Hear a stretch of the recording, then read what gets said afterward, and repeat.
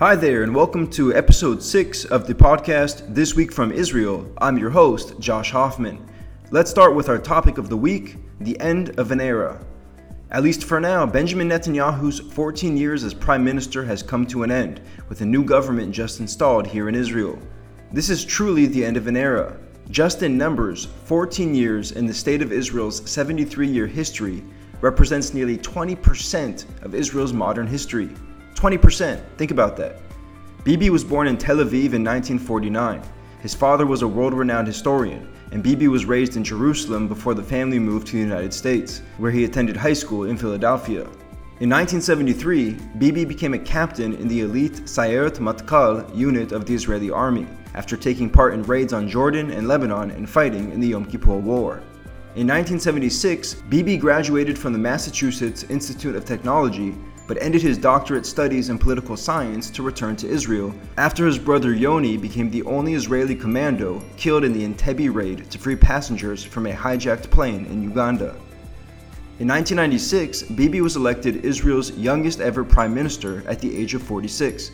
He later lost to Ehud Barak and took a break from politics.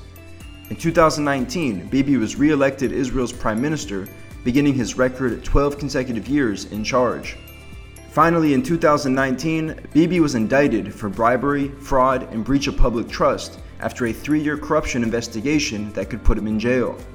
Over the course of Bibi's recent 12-year tenure, Israel has enjoyed great success, a great economy and a strong Israeli shekel, record tourism year after year, seemingly unlimited foreign investment both in startups and real estate, 4 historic normalization agreements with Arab states, and so on.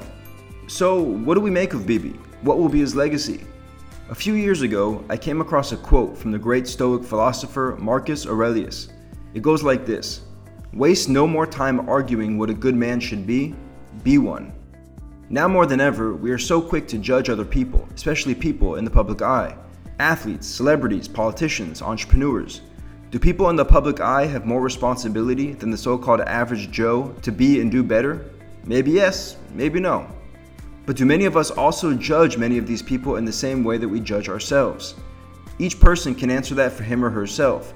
But if Marcus Aurelius' quote means anything to you like it does to me, I hope that we can focus less on how other people could and should be better, and more on our individual selves, and how each one of us can be better and do better every single day. A weekly Hebrew lesson. The word for movie in Hebrew is seret, or swatim for movies. But my favorite part about this word is how Israelis use it in Hebrew slang, in 3 different ways: le'achol swatim, lichyot beseret, and la'asot swatim. Le'achol swatim literally means to eat movies, and it is used as a response to someone who is worrying more than necessary. For example, if you tell me that you think your boss is going to fire you for no apparent reason, I might just say to you, ata ochel swatim, you're eating movies. Then there's lichyot beseret, which literally means to live in a movie. This saying is used when someone is exaggerating or not being realistic. For example, if I say to you that I want Izzy to have 5 million subscribers in just 2 years, you might say to me, ata chai beseret, you're living in a movie. Finally, there's la'asot swatim, which literally means to make movies. This saying is used when someone is making an unnecessary fuss or creating drama for no good reason. It's typically used between romantic partners when they get in a fight, and I might just be speaking from experience. Someone special. Eyal Boers is one of Israel's top film experts. In 2011, he was appointed head of the film and television track at Ariel University's Moskowitz School of Communication, and in 2018, Eyal was named chairman of the Israel Film Council. He was also a member of the Israeli Documentary Filmmakers Forum from 2008 to 2018, as well as a member of the Israeli Academy of Film and Television from 2014 to 2018. In addition, Eyal has participated in the production of 4 titles, including producing and directing the feature documentary film Live or Die in Entebbe, which you can watch on Izzy. I caught up with Eyal to learn more about Israeli cinema, and you can check out my interview with him via Izzy Magazine at www.helloisrael.tv/magazine. One good thing.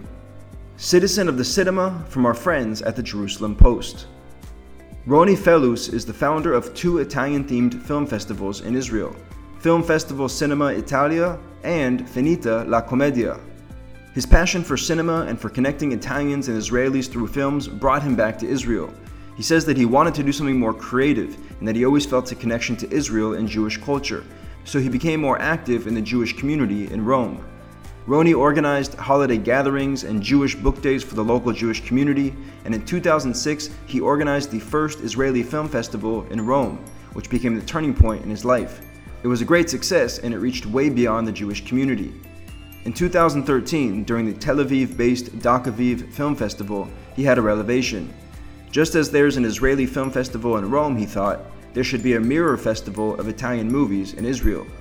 A year later, Cinema Italia came to life in Israel, and in 2016, Roni founded the second festival in Israel dedicated specifically to Italian comedies, which also became a fixture on the local cultural calendar.